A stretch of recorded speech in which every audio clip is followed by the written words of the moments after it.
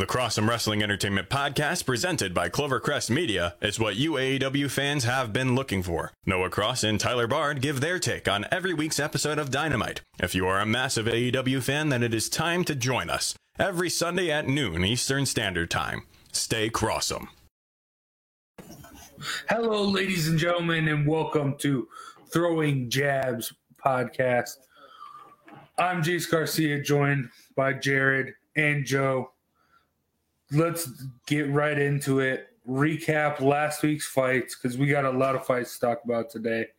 Big show. Colby Covington stops Tyron Woodley in the 5th round via TKO. Jared, what'd you think of the fight? Well, didn't go the way I was expecting, huh? No. I mean, Woodley looked all right. I'm gonna start a little controversy here, maybe. Yeah. Are you guys with me that this is one of the weaker and less exciting divisions in the UFC? At this getting point there. in time, maybe, yes. It's getting there. It's getting there fast, Jared, for sure. Yeah. So not a huge fan of Covington. Woodley seems aged and could still keep up. Usman's obviously the best guy there. Fighting Burns. I'm not interested in any of these guys. No, I would argue Bellator might have a better welterweight division than the UFC right now with guys like Roy, Douglas Lima. I might argue that, but yeah, the welterweights are weak right now, and this shows it.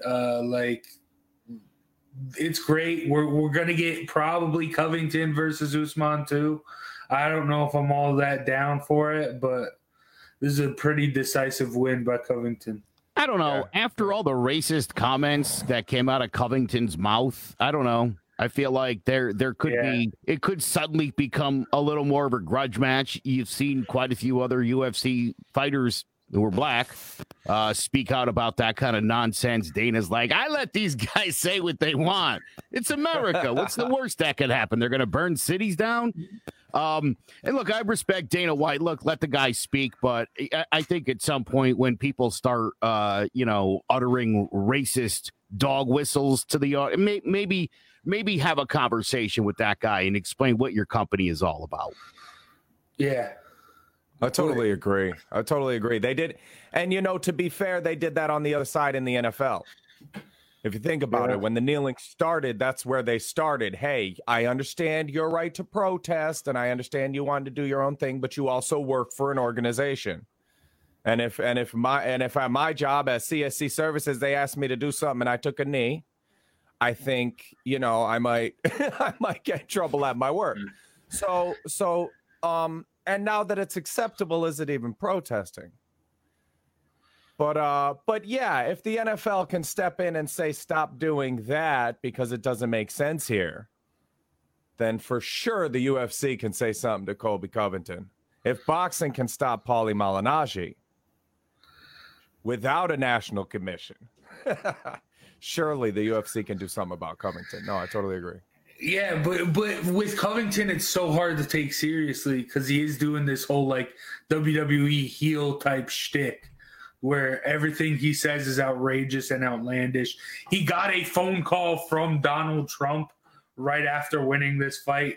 He's a wild character, and there was a while there I was against him, just because I saw what he was doing this heel type shit. But as a WWE fan, him doing that and now him backing it up, talking smack and kicking asses to boot. Yeah. I think I'm really liking Colby. Does he deserve the next title shot? You just said this was a weak division. So the answer is then probably. But I mean, I like Nate Diaz and I like Jorge Masvidal. I don't like Conor McGregor and I don't like Colby Covington. And because they're just not real to me. I don't know Colby Covington. I know Justin Gaethje. Not personally, but as a fan, I feel like that's who he is. Hey, we're just going to stand there and punch each other till somebody falls over. Cowboy Cerrone, that's who he is. He's not being somebody different. Nate Diaz, Jorge Masvidal, I bring those up because those are the BMFs, right? Yeah. Those are those. And that's real. I feel like if you sat down and had some tea with Nate Diaz and said the wrong thing, he would throw a water bottle at you and call you names and stuff. Like, that's who he is. This is I would love to have a cup of Earl Grey black tea with Nate Diaz while we discuss our feelings. Yeah. Yes. Sign me up. Yes. If Dana White's giving that away, I want to sign up to win wear it. the tweed for you guys and lay you down and we can all have a chat. That would be awesome. I'm so down. You need to get Nate Diaz super high for him to do that. Oh, I'm sure we could swing that. Before we move on, can we touch on this Jessica Rose Clark, Sarah Alpar disaster, in my opinion? Joe, did you see the fight? I did see the fight, and I read your excellent article, and yeah, nailed it. Thank you. Appreciate that. She and it's I mean, it's like I said there, somebody had to save her. I can't stand when we look to the best thing for Sarah Alpar to do for Sarah Alpar right there was to say, I've had enough. I'm not going to beat this girl tonight, and wave it off. And your average person does. You break my nose, the fight's over. Maybe not 20 years ago. Bring it on, motherfucker. But not today. If you break a bone in my body, I'm tapping and the fight's over. But as a fighter, when this is what you do for work, you're conditioned to never, ever do that. And so the responsibility for your survival and your health falls into the hands of the people closest to you. And Sarah Alpar, the people closest to you, literally left you for dead. 3 weeks from your wedding, they left you out there. Disgusting. Look at the picture. Zoom in on the picture I put in with the article. It was disgusting that they let that go another minute and a half. They didn't. We knew who won.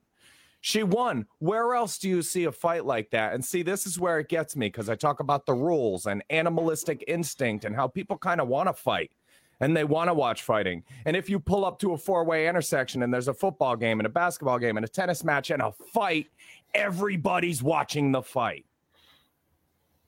So it doesn't make sense to me that we have rules because this is savage. And then we have a fight like that and everybody just turns savage. All of a sudden, it's okay to beat another person like that. But we'd have pulled Clark off of Alpar in the schoolyard. We'd have stopped that fight anywhere else. And when they said, I think Dana White's coming down out of his press box, I was like, sure enough, somebody with some sense that's going to get out there and stop this. Because there wasn't chance of her winning. It was just disgusting. It was disgusting. I just wanted to touch on that at the undercard. This had a pretty good undercard, and that was a great fight. And don't think I'm not a fight fan. I wasn't sitting there, I'll break her face. Like, there was pieces of me that loved. I mean, Jessica Rose Clark is something else. She looked great in that fight. But we've got to do that part for them. Trainers, referees.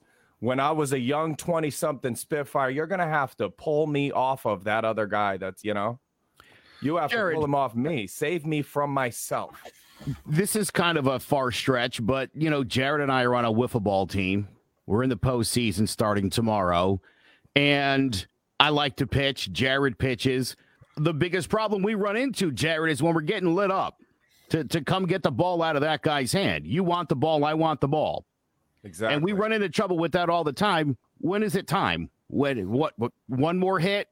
All right, 2 more hits, 1 more run in, and you're and you just I mean, again, you need people around you who are going to help you make the best decisions. I think back to the Deontay Wilder fight. I remember how pissed he was after the fight. It was the right thing. You were getting clobbered. Yeah. They did you a favor. We'll come back next time and we'll try it again. I cried with Diego Corrales. Now, he went into that Floyd Mayweather Jr. fight knowing I have to knock this guy out if I'm going to win. It's the only chance I have because he's going to outbox me and outpoint me all night. He knocked him down 5 times. Yeah. You got knocked down 5 times, 6 times. And your dad threw the towel. Your dad's your cornerman, your father. What had to be the guy to save you from yourself. And I cried for both of them. and decided when I'm grown and I have kids of my own, I will never be their trainer. I will never try to draw that line for them because I'm going to try to condition them to win at all cost, to die in the ring if necessary, like every fighter is conditioned to do. Mentally, they're conditioned for that, most of them. And when we see them walk away, we call them bums. When they call it on their own, when they quit on the stool, we're the ones that come out and say shady things about them. So why not put the responsibility in the people that are sitting right there with them, that are supposed to be protecting them from themselves? That's your main priority. That's your main responsibility. Protect that fighter from themselves. Yeah, it sucks because it feels like every couple of months another story like this gets brought up where someone's corner didn't stop it right. And like with a sport that there are such dire consequences, you need those people to help you. But let's move on. Let's look forward to what is happening tonight. Starting off live on ESPN Plus, we have Josh Taylor defending his IBF and WBA junior welterweight championship against I don't know how to pronounce Apinin Kong Song. Josh Taylor's going to roll this guy. What do you think of Jared? Well, this is number 1 versus number 94, so I'm not going to entertain this as if we're going to see a really good fight. What I will tell you is there was a producer. I'm hoping you guys know me well enough to follow along with it. Okay, all right. There was a producer that wanted the giant gorilla to sing from the top of the Empire State Building. But the director said, let's put a Pin and Kong song. Yeah, oh Pin and Kong. Thank you. Thank you. Thank you. A Pin and Kong song gets knocked out early here. Number 1 versus 94. Let me tell you something. I watched Kong Song's last fight, and dude, he's got a right uppercut. He hit this guy and dropped this guy like a board. I mean, devastating. But I will say this: Kong Song is a very stand-up fighter. Doesn't have a lot of movement. Doesn't have a lot of head movement. And I think when you watch Josh Taylor, the pride of Scotland, great lefty. You know, Jared, one of the things when I trained with you, we talked about cutting off the ring. I think this guy does it right now better than just about anybody in all of boxing. He reminds me, just watching the fluidity, the way he reminds me of Roy Jones Jr. Very smooth in that ring. Yeah, think about it. I think this guy's on par with Bud Crawford. I think eventually he's got to move up because, you know, again, watching these two guys go at it would be, I think, one of the best things for boxing right now. But yeah, Taylor's going to destroy him. Kong Song, if Kong Song can land a punch and get lucky, I think that's the only prayer he's got. It's funny you mentioned Crawford because I was just about to mention Crawford, and I'm mentioning Crawford because he beat Victor Postol. Now, why is that relevant? Both of these fighters have fought guys in their last 5 fights that have 95 fights. Okay, so if you add up the last 5 opponents for a Pin and Kong Song and Josh Taylor, they each have opponents who fought 95 fights. Josh Taylor's opponents are 94-1. That one loss is Victor Postol, who he beat, losing to Crawford. Our boy here, a Pin and Kong Song's opponents, 57-32-6. This is not a close fight. I don't see him landing some. This is one of those eat my shoe fights. Give me some salt, I'll eat my shoe. If Kong Song gets the W, it's not going to happen. This is because if you look at Taylor's last 3 or 4 fights, exactly 94-1. He's finally fighting a guy that's a little bit of a, you know, he's taking a bit of a break. And can we be okay with that? Are you okay with fighting the number 94 guy when you're number 1, or should every fight be? The UFC doesn't let him get away with that. UFC's champions can't take breaks. But yeah, I don't even get this. How did this matchup even come to be? I guess is the bigger question. Well, they're both 16-0. It's ridiculous. Yeah, sure. Yeah. And Kong's got 13 knockouts to his 12. Yeah. Okay. Well, by the numbers. I will send you guys the fight I watched of Kong Song, and I mean the guy he was fighting. I think I could have gone 10 with the dude. Yeah, yeah. Well, that's the thing. The level of opposition here isn't even close. Right. And your average fan sees 16-0, 13 knockouts, 16-0, 12 knockouts, and goes, "Ooh, this guy can bang." And it's not close. It's not that he's, not a good fighter. It's not that he's not gamey. It's that he's currently the number 94 ranked BoxRec fighter. Yeah. You don't fight the number 1 guy who's coming off wins over 2, 3, and 4. Yeah, you're right. Now let's talk more boxing, but might be a little closer than people expect. Live on Showtime, Jermell Charlo battles Jason Rosario in a WBC, WBA, and IBF junior middleweight unification bout in the co-main event, while his brother Jermall Charlo puts his WBC middleweight championship on the line against Sergey Derevianchenko, who famously on this podcast stole Canelo's middleweight belt only to lose it to Triple G. Now, I think that's going to be a tough fight for Charlo. Not really taking on that much stiff competition. This is definitely going to be his toughest fight. But I do think Charlo is going to come out ahead. What do you think, Jared? I think this is going to be tough. The more I look at this, I'm not sure they can both win. I mean, they can. But if they both lose, I'm not going to be shocked, is basically what I'm driving at here. Rosario can fight. We're probably not as knowledgeable about Rosario as we are Derevianchenko, but both of these guys can bang. This is as stiff a competition. I mean, the Charlo brothers have faced some stiff competition, but these guys are in their top 2 or 3 toughest fights of their career. So I definitely with you, Jared. I think only one Charlo brother leaves with a victory. I think it's probably going to be Jermell if I'm pushed on it. I think he can beat Rosario. I think the Charlo Derevianchenko fight could be a surprising fight. Sergey's a very quiet, skilled fighter. He grinds out guys. I give Charlo a lot of credit for taking this fight. It was a tough one. Jacobs and Triple G both tried to use Sergey as an easy win, and both got the business. Both got lucky with shitty decisions, I thought.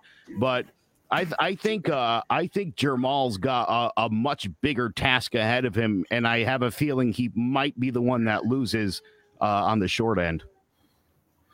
Yeah, if there is going to be one to lose, it's going to be Jermall against Derevianchenko. I do think while Rosario is good, I do think Jermell can handle him. But this is a stacked card. I'm just going to mention these other title fights that are on here.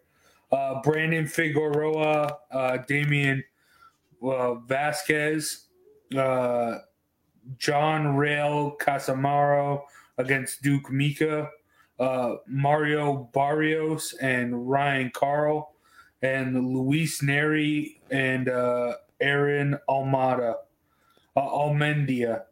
So big night of title fights on Showtime pay-per-view. But now let's head over to the Octagon, where live on pay-per-view, UFC 253, Paulo Costa against Israel Adesanya. What do you think, Jared? Oh, I'm so psyched about this fight, Jace, man. I'm a huge Adesanya fan. That's who I want to win. But Costa, you know what this reminds me of in boxing? We just had Jose Ramirez fight. Who's the taller, rangy guy he just beat in his fight before last? Maurice Hooker. Hey, thank you, Maurice Hooker. That's what this reminds me of. A guy whose skill level I just like so much. His skill set, Adesanya, is just something fierce. But Costa is strong, dude. The other one is with his knee kicked out, Anderson Silva versus Weidman, where you just had this strong, like this guy's a monster versus this pinpoint artist strategist. And I'm more times than not, as a boxing fan, as a trainer, I'm going to go with the strategist over the brute strength guy. Give me Adesanya. I think Costa's an interesting guy. He has a Brazilian jiu-jitsu background, and yet made a decision some time ago to be a straight stand-up fighter. Even when Costa, not that he's been getting in trouble much, but even when he does, he doesn't take the match to the ground. And I think that's a big mistake. And I think that could prove costly against someone like Israel Adesanya. I think that you're going to see a great 3, maybe 4 rounds. I think Adesanya is going to wear him down. I think there'll be a stoppage by the 3rd or 4th round because Adesanya's just beating the crap out of him. If Costa's going to win this, it's going to have to be early, but I don't see it happening like that. So be a great fight. I'm excited for it, but I think Adesanya, I think he's going to feel confident and be in great shape for a win tonight. I like the style bender too. I love how this played out because when they entered the UFC all undefeated, they started making their runs. Everyone was talking about Costa versus Adesanya, but now Adesanya is taking control of the middleweight division. Now, instead of the two hungry wolves eating each other before they grow up, now they're at the top of the middleweight division fighting for the belt. And I'm going to do it. I'm going to go Paulo Costa here. I think Paulo Costa is going to get the win. Jared, someone's got to be wrong. Yeah, Adesanya has the technical. I don't like his fight with Anderson Silva. That felt more like not a real fight. It felt like a Bruce Lee, Chuck Norris. Like that didn't feel like a real fight. Yeah, that felt like I was watching it in a movie. I thought Adesanya was just trying to be respectful, to be honest. That was what I thought. He was like, I'm just going to beat him, but I don't want to embarrass him or hurt him. That's what I saw. There were times I thought that, like Rose Clark at the end of that females fighting we were just talking about, where she was like, you've seen people look over at the ref. I can't come up with any over at the top of my head, but you've seen them look at the ref and shrug like, is somebody going to get in here? You know, that was the type of fight. Like, why did we sign up for this? This is a sparring match. This is an exhibition. This is Roy Jones and Mike Tyson. We need another spot for those. Yeah, but also Adesanya does get hit. If you look at the Gastelum fight, if you look at the Yoel Romero fight, he gets hit, and I think fair point. Paulo Costa is young enough and where he still has that power in him, and I think he will put Adesanya's lights out. I don't know if it'll be too early. I like that 3rd round. Each will fill each other out, and then I like Costa to end it. Let me just point something out for anybody who might be watching this and thinking, I want to listen to these guys before I lay down a bet. Jace also picked the Giants to beat the 49ers this weekend. So I'm just putting it out there. You let that resonate. And you decide who you want to listen to. Okay. There you go. I love this guy. But can we talk about this though, just for a second? Because we're getting to a point now where if we don't get another spot for the sideshows, we're going to need another spot for the real fighters. Now we've got McGregor and Pacquiao talking about fighting each other. And people will get psyched about this, and people will pay for it, and people will watch it. And it will be Pacquiao just making a mess of a guy who doesn't understand boxing to the same level he does for however many rounds he decides it to go down. You know, Floyd Mayweather picked the round and the punch he would stop him with. Watch the end of the McGregor fight and tell me it isn't all straight right hand. Why aren't you throwing hooks and uppercuts? Well, because I had a prop bet, I would knock him out with a straight right hand in the round we're in right now. So they're all straight right hands. Sorry, let me get my money. And that's what Pacquiao will do. He wants to go 2 rounds, 4 rounds, 6 rounds, 10 rounds. That's how long it's going to go. He's going to put on a show, and he's going to beat a guy that doesn't understand the craft the way he does. It's Tiger Woods playing second base because he can hit a ball with a stick. It's stupid. It's and crazy. if we go too far this direction, we're going to need a spot for the real fighters because these aren't the guys, people. Mayweather and McGregor, that made kind of sense because it was a money fight. Now you're giving a champion, you're giving McGregor a shot at a welterweight champion right now. That doesn't make any sense. You know, my other thought on McGregor is, I mean, look, you're not like 53 years old and broke. You know what I mean? Yeah. But all these lawsuits, you still have a legacy, and maybe, well, yeah, you do have to pay all those lawsuits off. Listen, invest in better zippers. Listen, this guy still has a legacy. Whether he wants to fight in the UFC again or not is fine. He seemingly has made enough money that he doesn't need to. So why go on like this tour of getting beat up by boxers? You know, because what? You want to prove to us that you can get beat up? We've seen it. We've seen it plenty of times. You get beat up very well, Conor McGregor, and always a great fight. And I love Conor McGregor. I really do. I whatever his mental problems are, I hope somebody can help him with that. But to see a guy slightly past his prime years basically going on the path that Conor's going on, it's a head scratcher. And 10, 20 years from now, I don't want to be like, dude, remember when Conor was 48 and he boxed Bud Crawford and Bud knocked all his teeth out of his face and he had an infection and they eventually had to remove Conor's soul? I don't want that to be a thing, is what I'm saying. You know, I can understand Tyson and Holyfield, you know, a couple like, we need the cash. We just don't have money. I get it. There's nothing to damage here anyway. But I mean, come on, Conor, you're still like a young man. Have some respect for the sport. Well, exactly. Yeah. That's the thing that kills me is respect the sport. I'm not and nowhere else does this happen. I don't know. He might if I was like, hey, here's what I'm gonna do. You know, I'm a teacher. I'm a boxing trainer. I have my certificate right here. You know, so I'm a teacher. So I'm going to go to Connecticut School of Broadcasting and I'm going to out radio teach Joe. That's what I'm going to do. I'm going to out because I'm a teacher. You never know. I might land a good class. Could get real lucky that day. They're vibing with you. Well, I get that. Hey, I like this guy. Why would you think not any better than you're going to come into my gym and train my guys better than I am because you have a good day? It doesn't make sense. And people think that with fighting for some reason, the right guy can step into the right. I don't know, man. If I was in there, I think I just hit these guys with the old 1-2.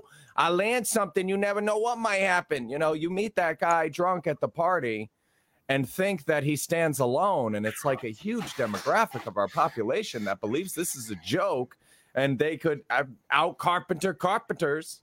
So when I was co-hosting the Rob Dibble show during the Ronda Rousey, like her best years or year or whatever you want to call it. One of the most dominant fighters of our generation. And Rob Dibble, who's 6'4", 270, and a little delusional, actually said, I love Ronda. I could definitely beat her. I said, Rob, you're 51. You're 20 pounds overweight. Ronda Rousey would break your arm off. What are you talking about? And he was like, she's a girl. And I said, you're an idiot. What are you talking about?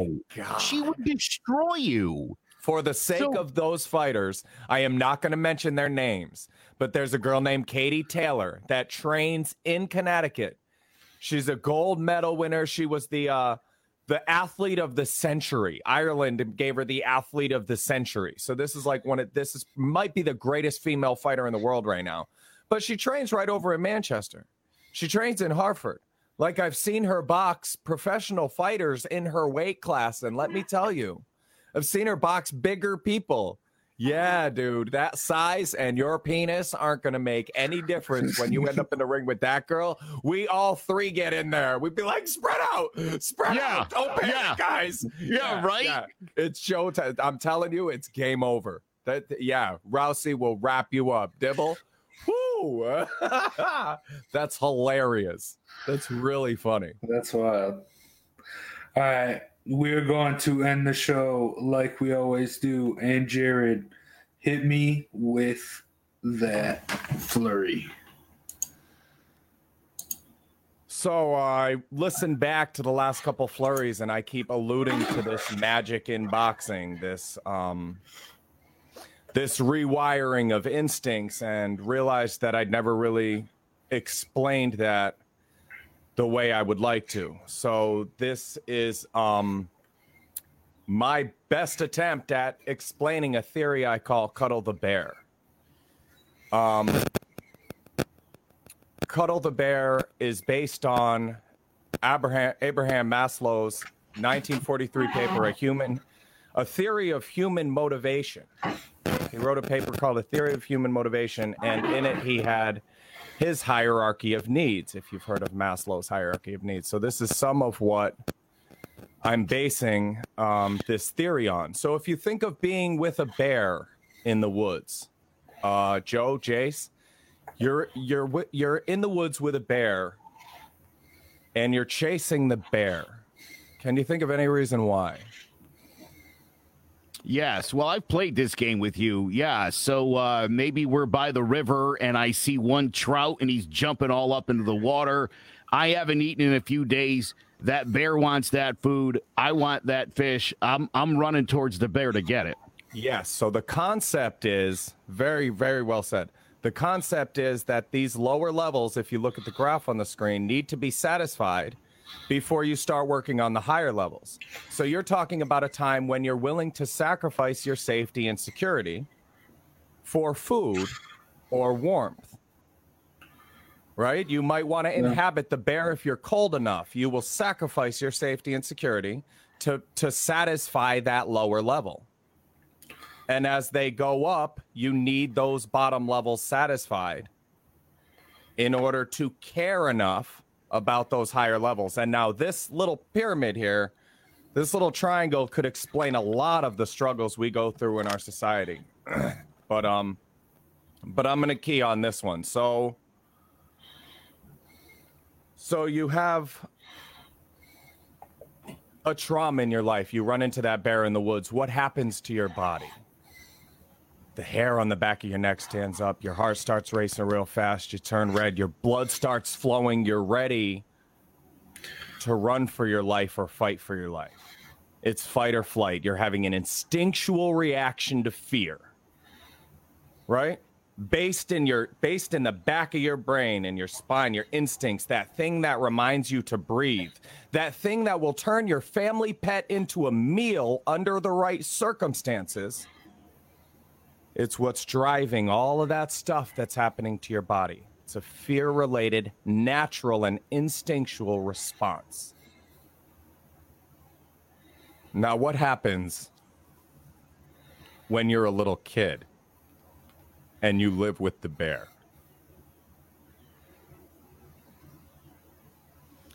You get conditioned to that trauma. You get conditioned to listen to your instincts to stay alive. Now, we've done a lot of studies on drugs. One of them I love is with rats, where they give them food, water, and cocaine. And every 10 or 15 minutes or so, they're allowed to tap one of the levers. They tap one of the levers, the thing comes out, food, water, or cocaine, and all of the rats die using the cocaine over food and water. If you bring that chart back up and think about what I just said, they're putting drugs over food, water, warmth, and rest. Our addiction, our need to feed that best friend of ours that keeps us safe. Our instinct kept us safe as children. All of those times, this is our best friend, and we choose it over food and water, warmth and rest.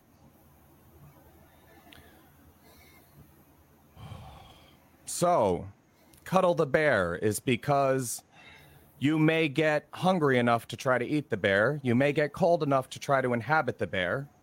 But you look at that third step, intimate relationships and friends, you will never get lonely enough to try to cuddle the bear. You're never going to be lonely enough to try to cuddle the bear. I'm going to read an excerpt from the letter that got me the exemption from USA Boxing. We often experience trauma or fear that causes instinctual reactions, and those reactions keep us safe. These decisions are about instinct over reason. Your brain prioritizes for you at some point. We learn to react instinctually because it keeps us safe during the trauma during the trauma and fear we experience. The negative consequences that accompany relying on that instinct are just an unfortunate side effect. Do you follow? Yeah. So when your mom finds out you took money out of her purse, when your girlfriend finds out you cheated on her, another big one, satisfying a need. And I don't want to sound like that guy, but it's the big human part of your brain overriding the animalistic instinct. You know, and people go, oh, well, you're married, you shouldn't have done that. Well, you ate your pet. You shouldn't have done that. Well, I was hungry. And I was willing to sacrifice the intimate relationship for the food because of the traumatic situation I was in. You know, over 98% of people stuck in that situation turn to cannibalism to stay alive. We would all do it. But when you ask another person, would you eat another person? They say no. 98% of them are lying. We only have one. Maria was her name. One result. The rugby team there in the mountains.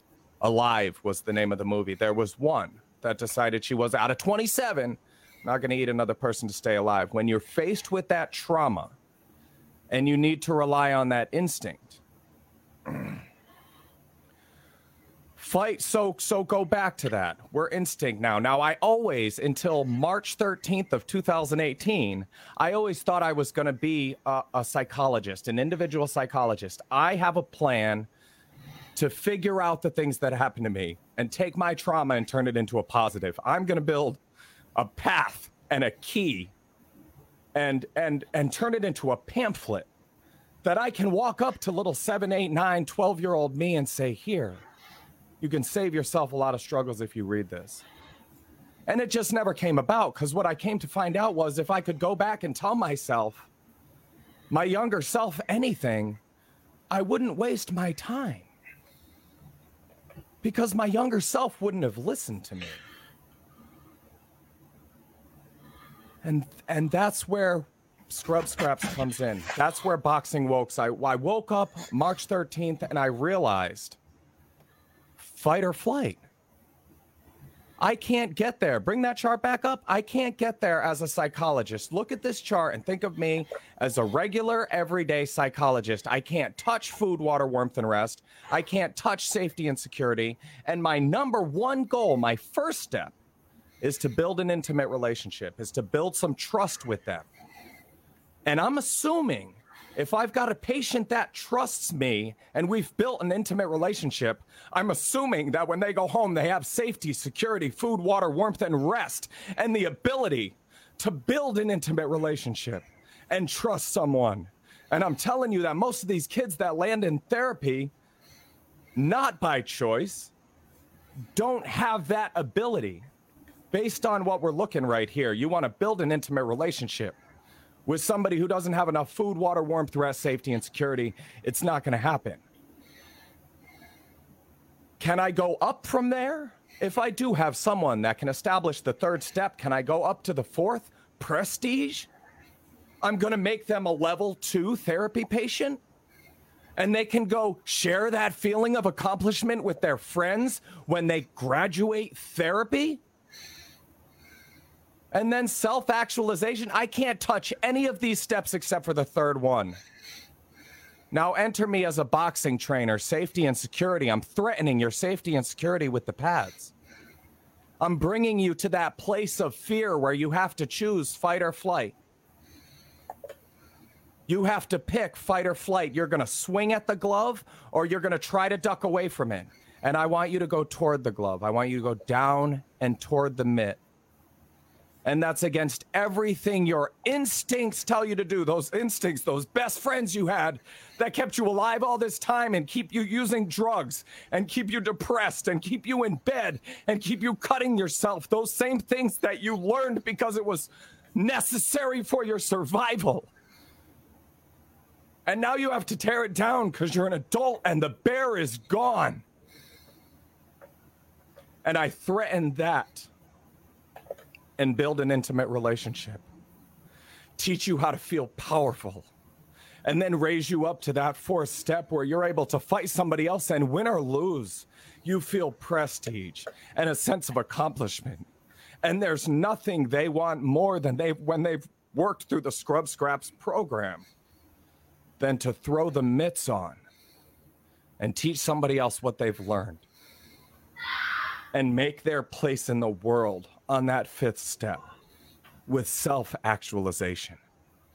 I woke up on March 13th, 2018, and I realized I don't want to be a therapist anymore because I can't touch the people I can with boxing training. And better yet, that trauma-based individual that I'm talking about that's learned to rely so much on their instinct, when have you ever heard of that kid volunteering for therapy? They crawl out of the woodwork for Scrub Scraps. 85% of what I get is that kid. So they volunteer because it's appealing to them. They rely on the instinct that brought them there. And that instinct doesn't work, whether it's fight or flight. None of the things your brain tells you to do instinctually work in boxing. So we start breaking down that instinct.